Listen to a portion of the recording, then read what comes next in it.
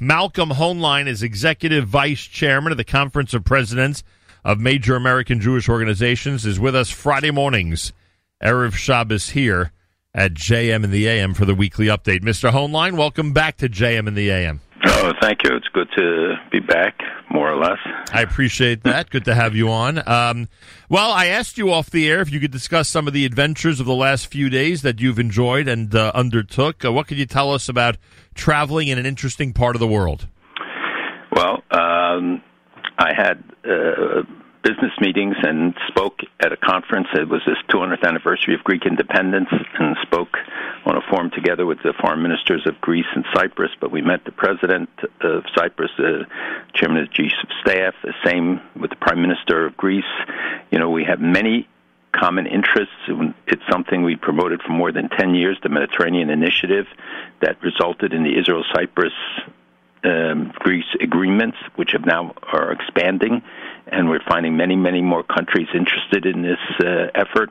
But the ties between them are amazing, and the reception and the importance of our visit can't be underestimated in showing solidarity and support for our friends in the American Greek community who celebrated the 99th or 100th anniversary of their organization at this conference. But thank God we got there left before the forest fires really hit. But the ties with Israel are amazing, and the prospects even better. And then I was in Morocco, where I also had very high-level meetings. And as you know, they opened the liaison offices, which will be upgraded to full embassies within 2 months, they announced yesterday, which is really a remarkable development. And Morocco already had an office in Israel, which they had since the Oslo Accords in 1993, and they never left it. They kept it all the time, over all these years, 30 years, and now, of course, it's being upgraded to a full embassy.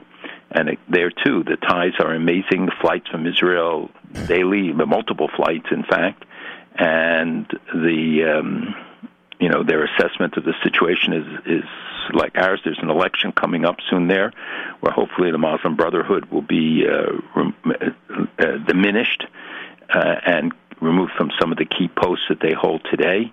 But the king still reigns, and he's done such amazing things for the Jewish community. You know, when he went for the dedication of a synagogue, he found out that the names of the streets had been changed from their Jewish names to neutral names. Yeah. And he ordered them all restored. Amazing. And the shuls operate openly and freely. The community is greatly diminished. But I think that they're really looking forward to better times, and with perhaps 200,000 visitors a year from Israel. Ironically, I think, if I'm not mistaken, the Greek Jewish Festival here in Lower Manhattan is this coming Sunday. I assume maybe it's tied in to the same anniversary, etc. But I didn't even realize that there was a presence still of a Greek Jewish community down here. But apparently there is a rich history, to say the least. And I was laughing earlier when you alluded to, the trip being hampered. You then went in the direction of the fires, which I wasn't aware of. That's a scary situation, but I thought you were heading in a COVID direction, because I don't know if COVID at all, as it's doing to so many in the U.S. and Israel, I don't know if it affected your journey at all. Everything. Everybody, the whole world is affected by it. There's no escaping it. The clampdowns coming one country after another. I think the Morocco-Israel clampdown didn't come because of the Lapid visit. They were waiting for afterwards, and it's bound to happen there, too, because they find that isolation is the only thing. I know in Australia, they're already on their 6th lockdown, and still there's a spreading virus. And in Europe, it's very serious. There's very few countries where it isn't serious, although we hope that because the rise is so sharp, the decline will be sharp also. I hope so.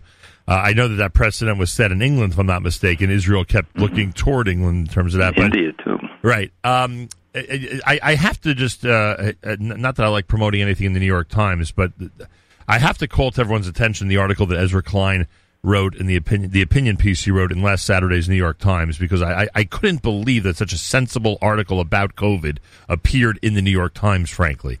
And I think his theme, and again, I'm paraphrasing from my point of view what he was saying, but I think we've learned how to live with it, we've learned how to deal with it, and now we've got to live. And of course, you've heard about the mask mandates for schools, both New York State and New Jersey. You heard what's going on in Florida, where certain synagogues have reinstituted mask mandates, something that they can't do in schools because the governor won't allow it. And it's just, I think that with all this experience under our belts, and you've traveled internationally, you've seen how other countries have handled it as well, I think we might just have to get to a point where we've learned to live with it. Now let's go and live with it. Am I just being frustrated, or am I making some sense here?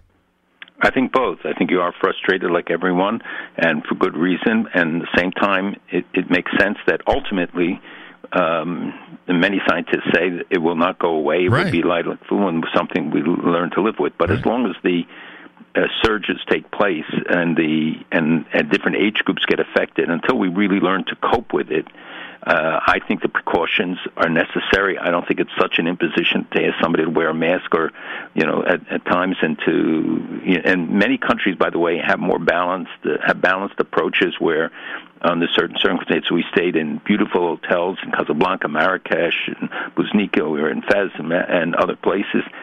And they had reasonable approaches. And in most countries today, you can't go into a hotel lobby without a mask. But when you're outside, you're not required to wear one. And when I walked to shul, which was a long walk, they didn't require us to wear a mask. In the shul, actually in the shul they did not wear masks. Most of the people. But in public places they do. Well, none of that seems to bother me. The part that bothers me most strikingly is the kids, the children and grandchildren who have to be in school, both in formal class and in the social atmosphere of school, and have masks on. I don't know. Right. It seems like I don't know why I think it's detrimental to them in the long run, but it's that feeling you get when you're a person of faith that this is not what's meant to be. And that's why when these restrictions were handed down and the mask mandates were reinstated, I felt we were going backwards on the whole issue. And many people and many children lost a year or a good part of a year of their education, and that really is intolerable. Kids have a lot of resilience, we know, but you don't want to jeopardize them. And the numbers bear it out, but I don't know. By the way, you mentioned about the what did you call it? What's the agreement? Would you say with Greece and Cyprus? You had a name. That's our initiative. It's the Mediterranean Initiative. Right, Mediterranean Initiative. There is an agreement, but there is a tripartite agreement between Israel, multiple aspects of it. And by the way, with Morocco, there are 5 agreements signed in every area: agrotech, research and development, economic development. They're smart.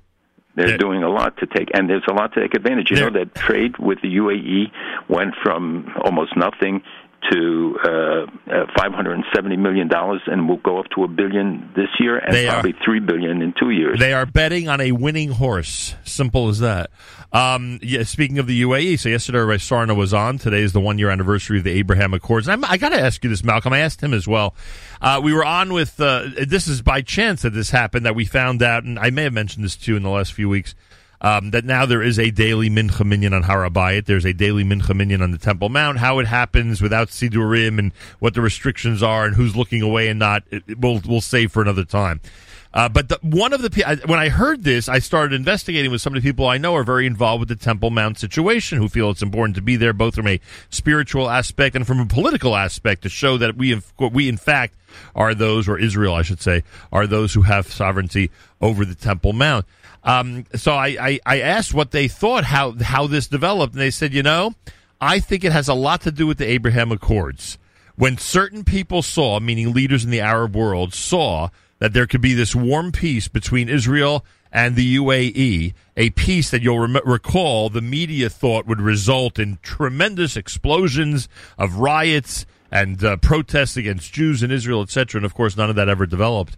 When this happened with the Abraham Accords, it created a situation where certain people realized that there can be a warm peace even on a place like the Temple Mount. I'm curious what you think of that theory. I don't have any evidence that is what is behind it. Quite the opposite. We see that tighter restrictions, Jordan expanding its role. It was disclosed this week that I think, I'm not sure of the exact number, 700 or 800 people are listed as working at Al-Aqsa for the Jordanians, for the Waqf which is the Muslim Trust that controls it, and the tensions there remain. So I don't know that there.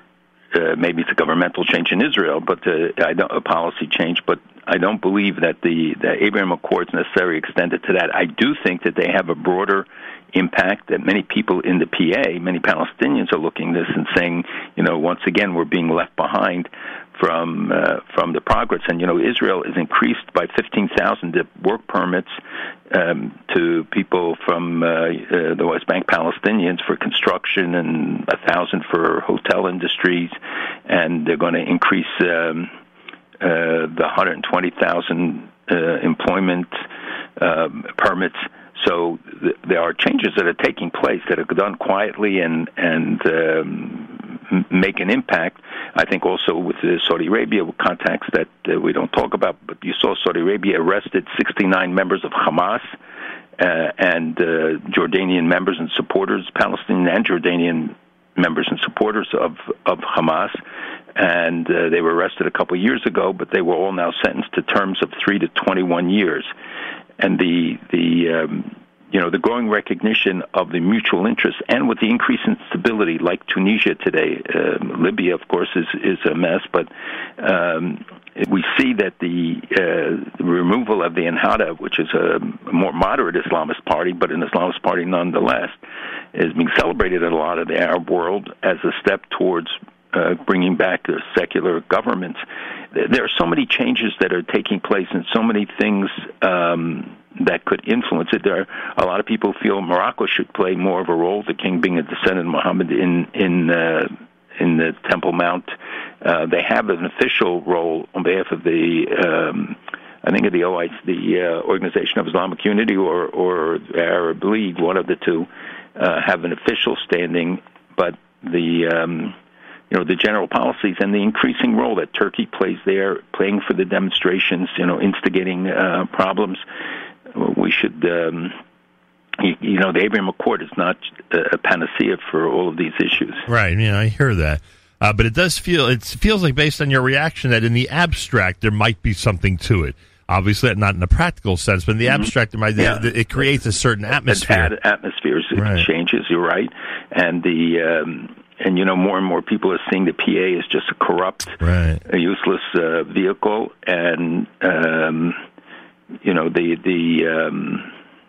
the policies that follow the people sometimes, and sometimes people impact the policy. And I think that there's a change in much of the Palestinian areas, although it's not manifest in greater love for Israel as much as it is resentment against their own regime and against the people who are running. And again, the election put off, and they see that the rest of how so many in the Arab world are benefiting from these exchanges. These direct talks that Israel's in with Saudi Arabia to fight Iran that we read about this week, is that revolutionary? That's happened plenty of times before. There have always been quiet contacts for a long time. I can tell you personally that they go back more than 10 years. But I wouldn't overestimate the value at this time, that meaning that it won't lead necessarily to Saudi Arabia being the next country to join. Right. But I think all of the contacts, all of the cooperation against Iran, which is essential, giving its more provocative position in attacking the ship, the Mercer Street, and other actions in the Gulf, and of course outside of the Gulf, that these countries that face a common enemy working together is very critical. And Saudi Arabia is an important component, and frankly, the potential of on economic level and other levels between Saudi Arabia and Israel are really very great. They recognize it, but I think as long as the king is alive, we're not going to see public progress. Has Israel officially retaliated for the Mercer Street episode? Has Israel officially blamed Iran? No, retaliated for the... No, there's been no official retaliation, although both the U.S., U.K., Romania, Israel have publicly identified it, the EU. There have been threats of retaliation, but nothing specific, although there have been additional actions against a ship that was in the port in Syria that we don't know who did that.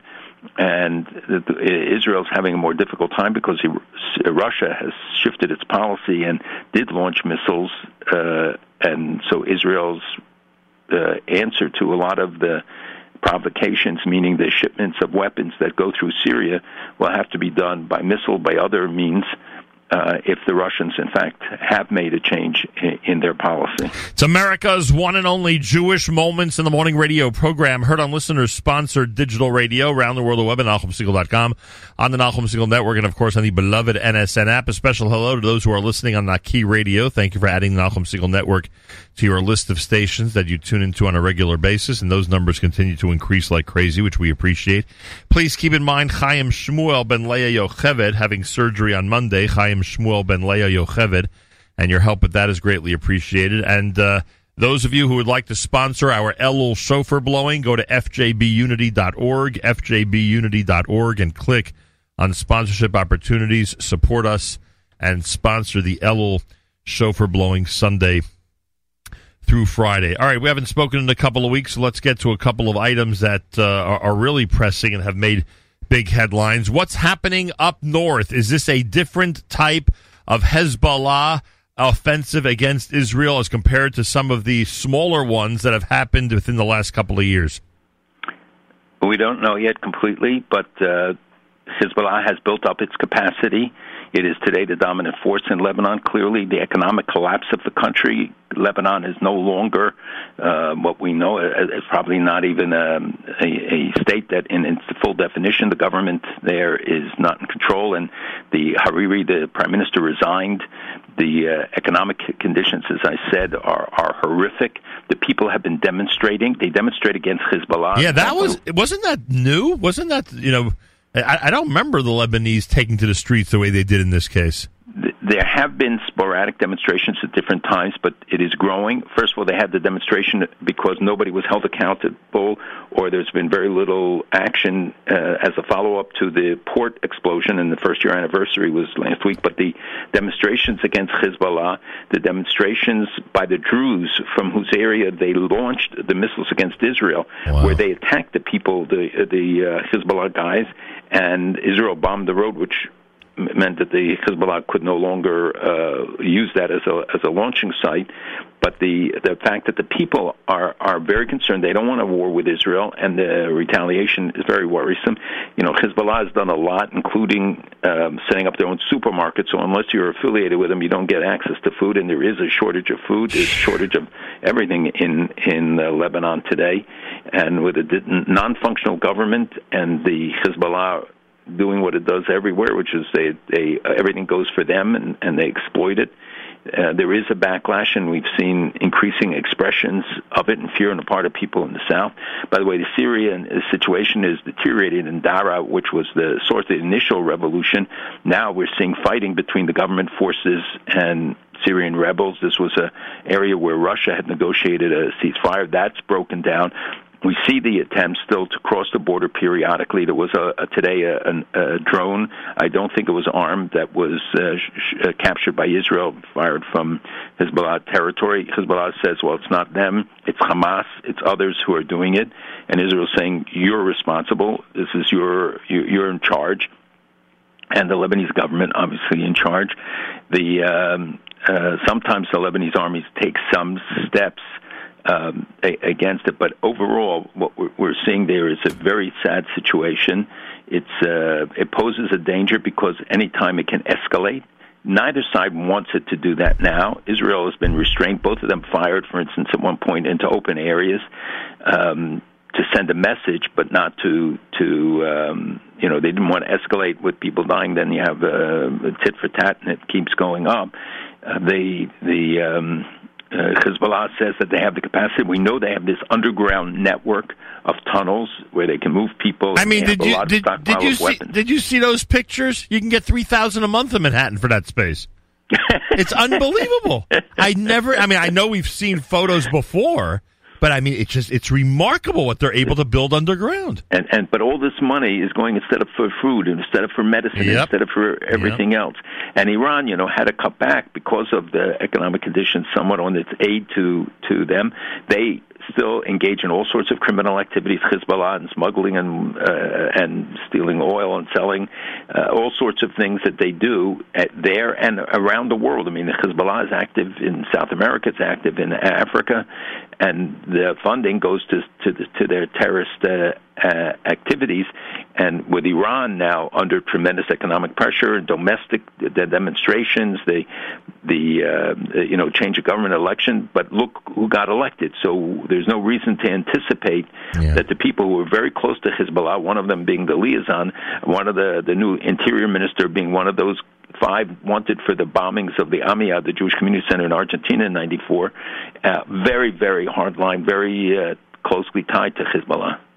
When we see the Lebanese demonstrations, you know what's going on in Iran, and there's so many other places where the people seem to be rising up. I don't know. There just seems to be an atmosphere of we're not going to take it anymore. You know, it was decades that we've been duped by terrorist organizations and somewhat types of government into hating Israel, spending our money and taking all the public money to do what's necessary to defend ourselves against Israel and to attack Israel, et cetera, et cetera. Now it seems like the people have just had it. Now I don't know if this is something that happens on a cyclical basis, and it's happened a million times over the last 30, 40 years, but it just seems that there's an atmosphere in these countries now that the people feel they've been duped and they've had enough. That is true in many parts, and especially amongst a lot of the Palestinians who know that the government is a kleptocracy, which is why many don't want to give aid, and the PA will sacrifice its people. Right now, Qatar wants to send money to a list approved by Israel for salaries in Gaza, and they said no. They don't want any money going to anybody with Hamas, and therefore they're holding up the money. And yet I'm sure Israel will take the blame for it. Yeah. But we see the escalation there, and the periodic shooting of missiles. It doesn't mean that it's an organized effort, but people have to be held to account. And the fact is that there is no accountability. The Arab Spring, so-called, the Arab Revolution continues, and that's why I cited what's going on in Tunisia, which the Arab world is looking at. But we have elections in a number of countries taking place. We'll see the outcome, where if people are prepared to go to the ballot and vote as they feel. Many of them are intimidated, many are afraid, but I think that is changing. I think you are right that there could be the beginning of more significant change, but a lot depends on two things. One is Iran and one is Turkey. Both of them are stimulating problems. Iran's provocations get worse and worse, and the cyber attacks, which we don't even have time to go into, the internal demonstrations are incredible, and yet the West doesn't do anything to support them, to help the people who are marching in the streets yelling, "We will not die for Gaza, we will not die for Hezbollah, we will die for Iran," which they said a few years ago at the Green Revolution, and we ignored them, and now again, these people are putting their lives on the line, and very little response. Raisi, on his first day, the new president, received the leaders of the Palestinian terror organizations, including Khania. With Raisi now in power, is there less likely for a nuclear deal with the United States, or him being in power, it's irrelevant? No, it's not irrelevant at all. I do think that it's less likely, or it may take longer. The feeling on part of some is that they want to stall. I know that the CIA head was in Israel this week, and the reports are that he indicated, or members of his party indicated, they don't believe Iran wants a deal right now and will delay, and they'll try to leverage it, of course. But if they get support from China, Russia, if they get he ideologically would be opposed to any deal with the West. He's very extreme. Everybody is a hardliner in the government, including Rouhani and the others. But these guys, it's like Ahmadinejad. There are no covers. They say it and they mean it. And this is something we have to watch, and especially their increased use of these drones, suicide drones, as they did on the Mercer, and the ability to hit right in the pilot's house means that they have good surveillance. So I think we ought to be supporting the demonstrations inside. An Israeli submarine, I know, passed through the Suez Canal. I don't know what it means, but just take note of that. It's funny you mentioned the... now I lost my train of thought. No, it was a submarine, not a train. I got it. Anyway, one of the things that's happened over the last couple of weeks that I think the U.S. should be ashamed about. You and I spoke about it when I brought up the issue of the translators and others who worked for the U.S. in Afghanistan. I mean, Someone posted today on Twitter, it'll be ironic to see a Taliban flag hanging in Kabul on the 20th anniversary of 9/11. Are we heading in that direction? Absolutely. And Kabul could fall, some say a month, some say 2 months. I think that's why we're seeing this emergency action by the United States. I think that the question of how we withdrew will be a big subject and certainly become, I'm sure, a political football. Even the Iranians, by the way, are very worried about it now because they have a long border and they found safe haven in Iran at times. The leaders from Kabul and of the Taliban, but they're worried about it, and every country should be worried because this is such an extremist terrorist entity being the head of being in control of a country, though a poor and really a very needy country, but it becomes a base of operation. So this is, and with a guy like Raisi there and with others, one can't assume what the next steps will be, what the outcome of all of this. And yet, when Raisi gets installed, the EU sends a representative who stands next to him at it.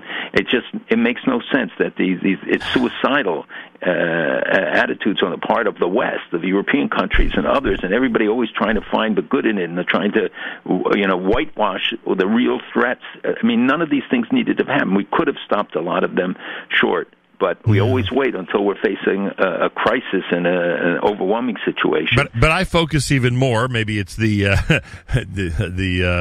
idealist in me. I focus even more on the. You and I have spoken for decades on this show. You know how many times we've pointed out how the U.S. has abandoned other countries that they promised to support, that they promised to help. I mean, I know now they're talking about going back in and sending troops, etc., to try to calm the situation down, but it just seems that, I mean, Israel's done the same thing if we think about it, but that's a separate issue. But there's just too many times that the U.S. makes a commitment to be there for another country and then leaves with egg on its face. At least that's the way I feel. Look, it happens, but what's more important right now, I think, in the Middle East is, or as important, is the perception that the United States is withdrawing its commitment. And I heard that throughout the conference meetings that I had in the last few weeks, and you hear it regularly. In a sense, it enhances Israel's significance. Yep. Because they look more to Israel because of their security concerns, especially about Iran. The United States still does have a presence, and you saw the USS Ronald Reagan moved after the bombing of the ship, the Mercer Street. But the perception creates reality there.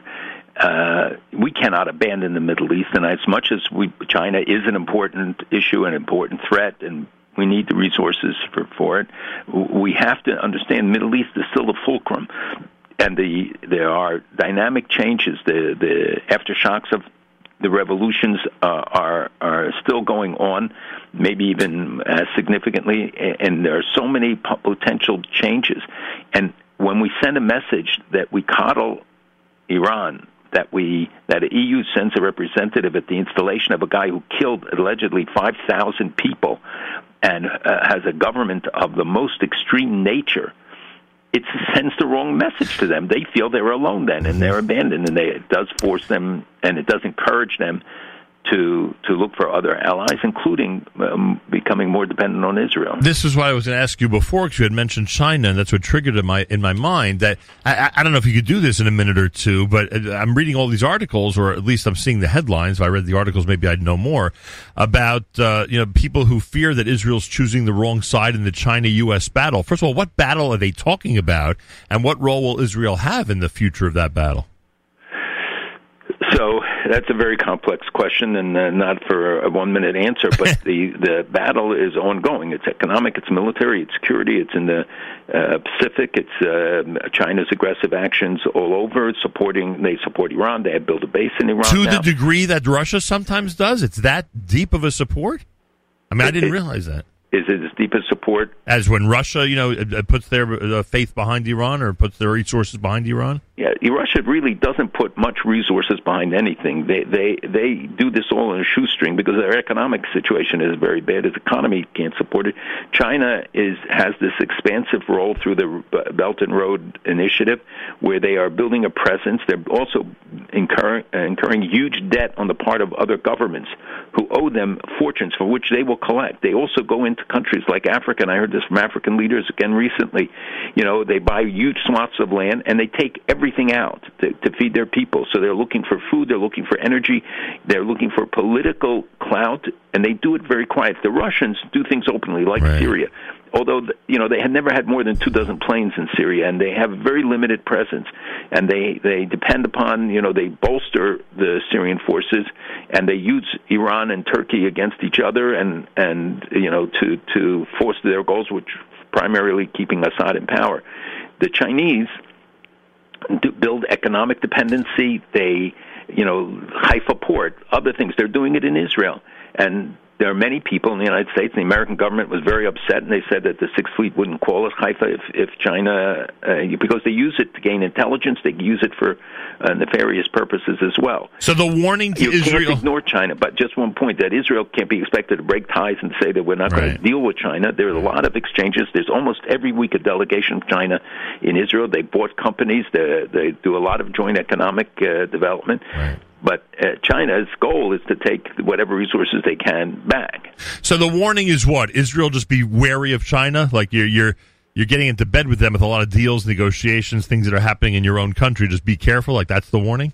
I think that's an initial warning, and that you don't do anything that could compromise your security. Right. And at the same time, economic and social and intellectual exchanges are valid. But you do it with both eyes wide open and with an understanding that not every deal, even if it is lucrative, is good in the long term. It's certainly that there are wary eyes. But we do the same. The Western countries are doing the exact same thing that they sometimes don't like when Israel does it. But it's it is a concern that they have to have. And Russia is expanding its footprint. It's now in Libya. It's in Syria. These are things that even the Tsars didn't achieve, bases on the Mediterranean, and he does it with a shoestring, Putin. He's very clever. And if the Russians and Chinese, because their interests really do diverge, they're worried about each other, but cooperate against the West. What do you think of the rule in Israel about a third shot if you're over 60 years old? I think that it seems to be validated, and you people who are vulnerable and have special needs and concerns, it's something that so far all the doctors and people I've spoken to indicate that they think it's valid. Israel canceled a bunch of entry permits this week. They seem to be heading in the restriction direction. What do you think Yontif's going to look like in Israel? And I'm not even talking about for tourists, I'm talking about for Israelis. Israelis, it won't be so bad. The hotels, I can tell you, have sent notices to people I know over the last couple of days, canceling reservations. I had planned to go, and we canceled all our reservations. Do you need a place, Malcolm? I might have some space here in Lower Manhattan for you. I may take you up on it, and together with 30 members of my family. But no, but seriously, it's a very serious thing when the economic impact on the hotels. That is now the second year where people can't go. I know people call all the time because they can't get permits. You see now, unless you want to quarantine, it's not a good idea unless there's an emergency situation. Right. I hope all the kids going to seminaries and yeshivas will be able to do so. Right now, I think so, and then they may have to lock down for a few days when they get there. But that's no burden. But I think tourism is going to take a big hit, and that until October, November, we're not going to see a real opening. But isn't it funny that, if you go back to last September or last August, we were saying the same thing. Hopefully October, November, hopefully, December, January, hopefully February, March. But a lot of hopefullys that we've been doing. But all you can do is hope at this point. And they've introduced new restrictions, and it's not unlikely that we're going to be back to outdoor minyanim here, too. There may be additional restrictions. Nobody knows at this point, but don't be shocked by it. And it's funny, because yesterday we actually postponed a bunch of broadcasts we were supposed to do down in Florida, and everybody on the call was like, okay, it'll happen in October. And I'm like, how do we know it's going to happen in October? It could be a million times worse, God forbid. I mean, this thing ain't going away. This thing ain't going away. And just like people have learned to live with a lot of different things over the centuries, including in the 20th century a bunch of times, I think we've got to learn to live with this as if, again, everyone read that Ezra Klein article. You'll see some sensible, balanced approach to the whole thing. Anyway. That is something that is often lacking, and people go for easy answers, officials, I mean, and we saw some ridiculous enforcements, where they went around to yeshivas that were closed and were finding them. Right. And I think for the most part, people were compliant.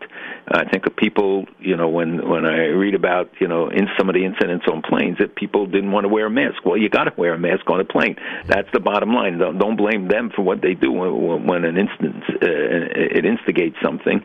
We have to just comply right now, and if it means an ounce of prevention for a pound of cure, it's worth it. And especially now, I worry that the children are getting more of this, although still mild, and people are inoculated, get much more mild cases from everything that I've read. Although the spikes, and especially in Israel, where everybody, 80% are inoculated, right, is a good laboratory where people are studying what works and what doesn't, and why the third vaccination now is being recommended, because they see that after 6 months it begins to weaken. Before I let you go, I'll get criticized over Shabbos if I don't ask you for your reaction to what happened in Albany this week. What happened in Albany? Oh, you were in Morocco. You don't know, huh? I don't have to know anything about Albany. And look, we want stability. Ms. Hochul has good ties to the Jewish community, to people in the Jewish community. That's true. It shall be an interim. I think that look, nobody should regale whether you like Cuomo or you didn't like Cuomo, whether you care about the Democrats, Republicans, whatever. It's not good for the state. It's not good for anyone when you have this kind of instability. Right. And hopefully now things will calm down till the election, and the election now will really get started for governor. Yeah, to say the least. And we haven't even elected a mayor yet. That's 100% true. I assume we're on a regular schedule. Speak to you, Bezrat Hashem, next Friday? Bezrat Hashem, we are back to what we call normal. Yeah. I'm not sure that it qualifies, but please, God. But I was in Baltimore for the wedding of my grandniece has made a wedding. Mazel tov. Wedding. And I want us to thank the people who are listeners from Baltimore who came up and said that they would never miss the show, they said. The last 2 weeks. Yeah, exactly. They criticized you, right? They called you out, as the expression very goes. Critical. They called you out. So how dare you be traveling? But it was the time zone, not my fault. Yeah, that's true. Have a wonderful Shabbos, and I thank you for joining us. Malcolm Hoenlein is Executive Vice Chairman of the Conference of Presidents of Major American Jewish Organizations, with us Friday, 7:40 a.m. Eastern Time, for what we call the weekly update here at JM in the AM.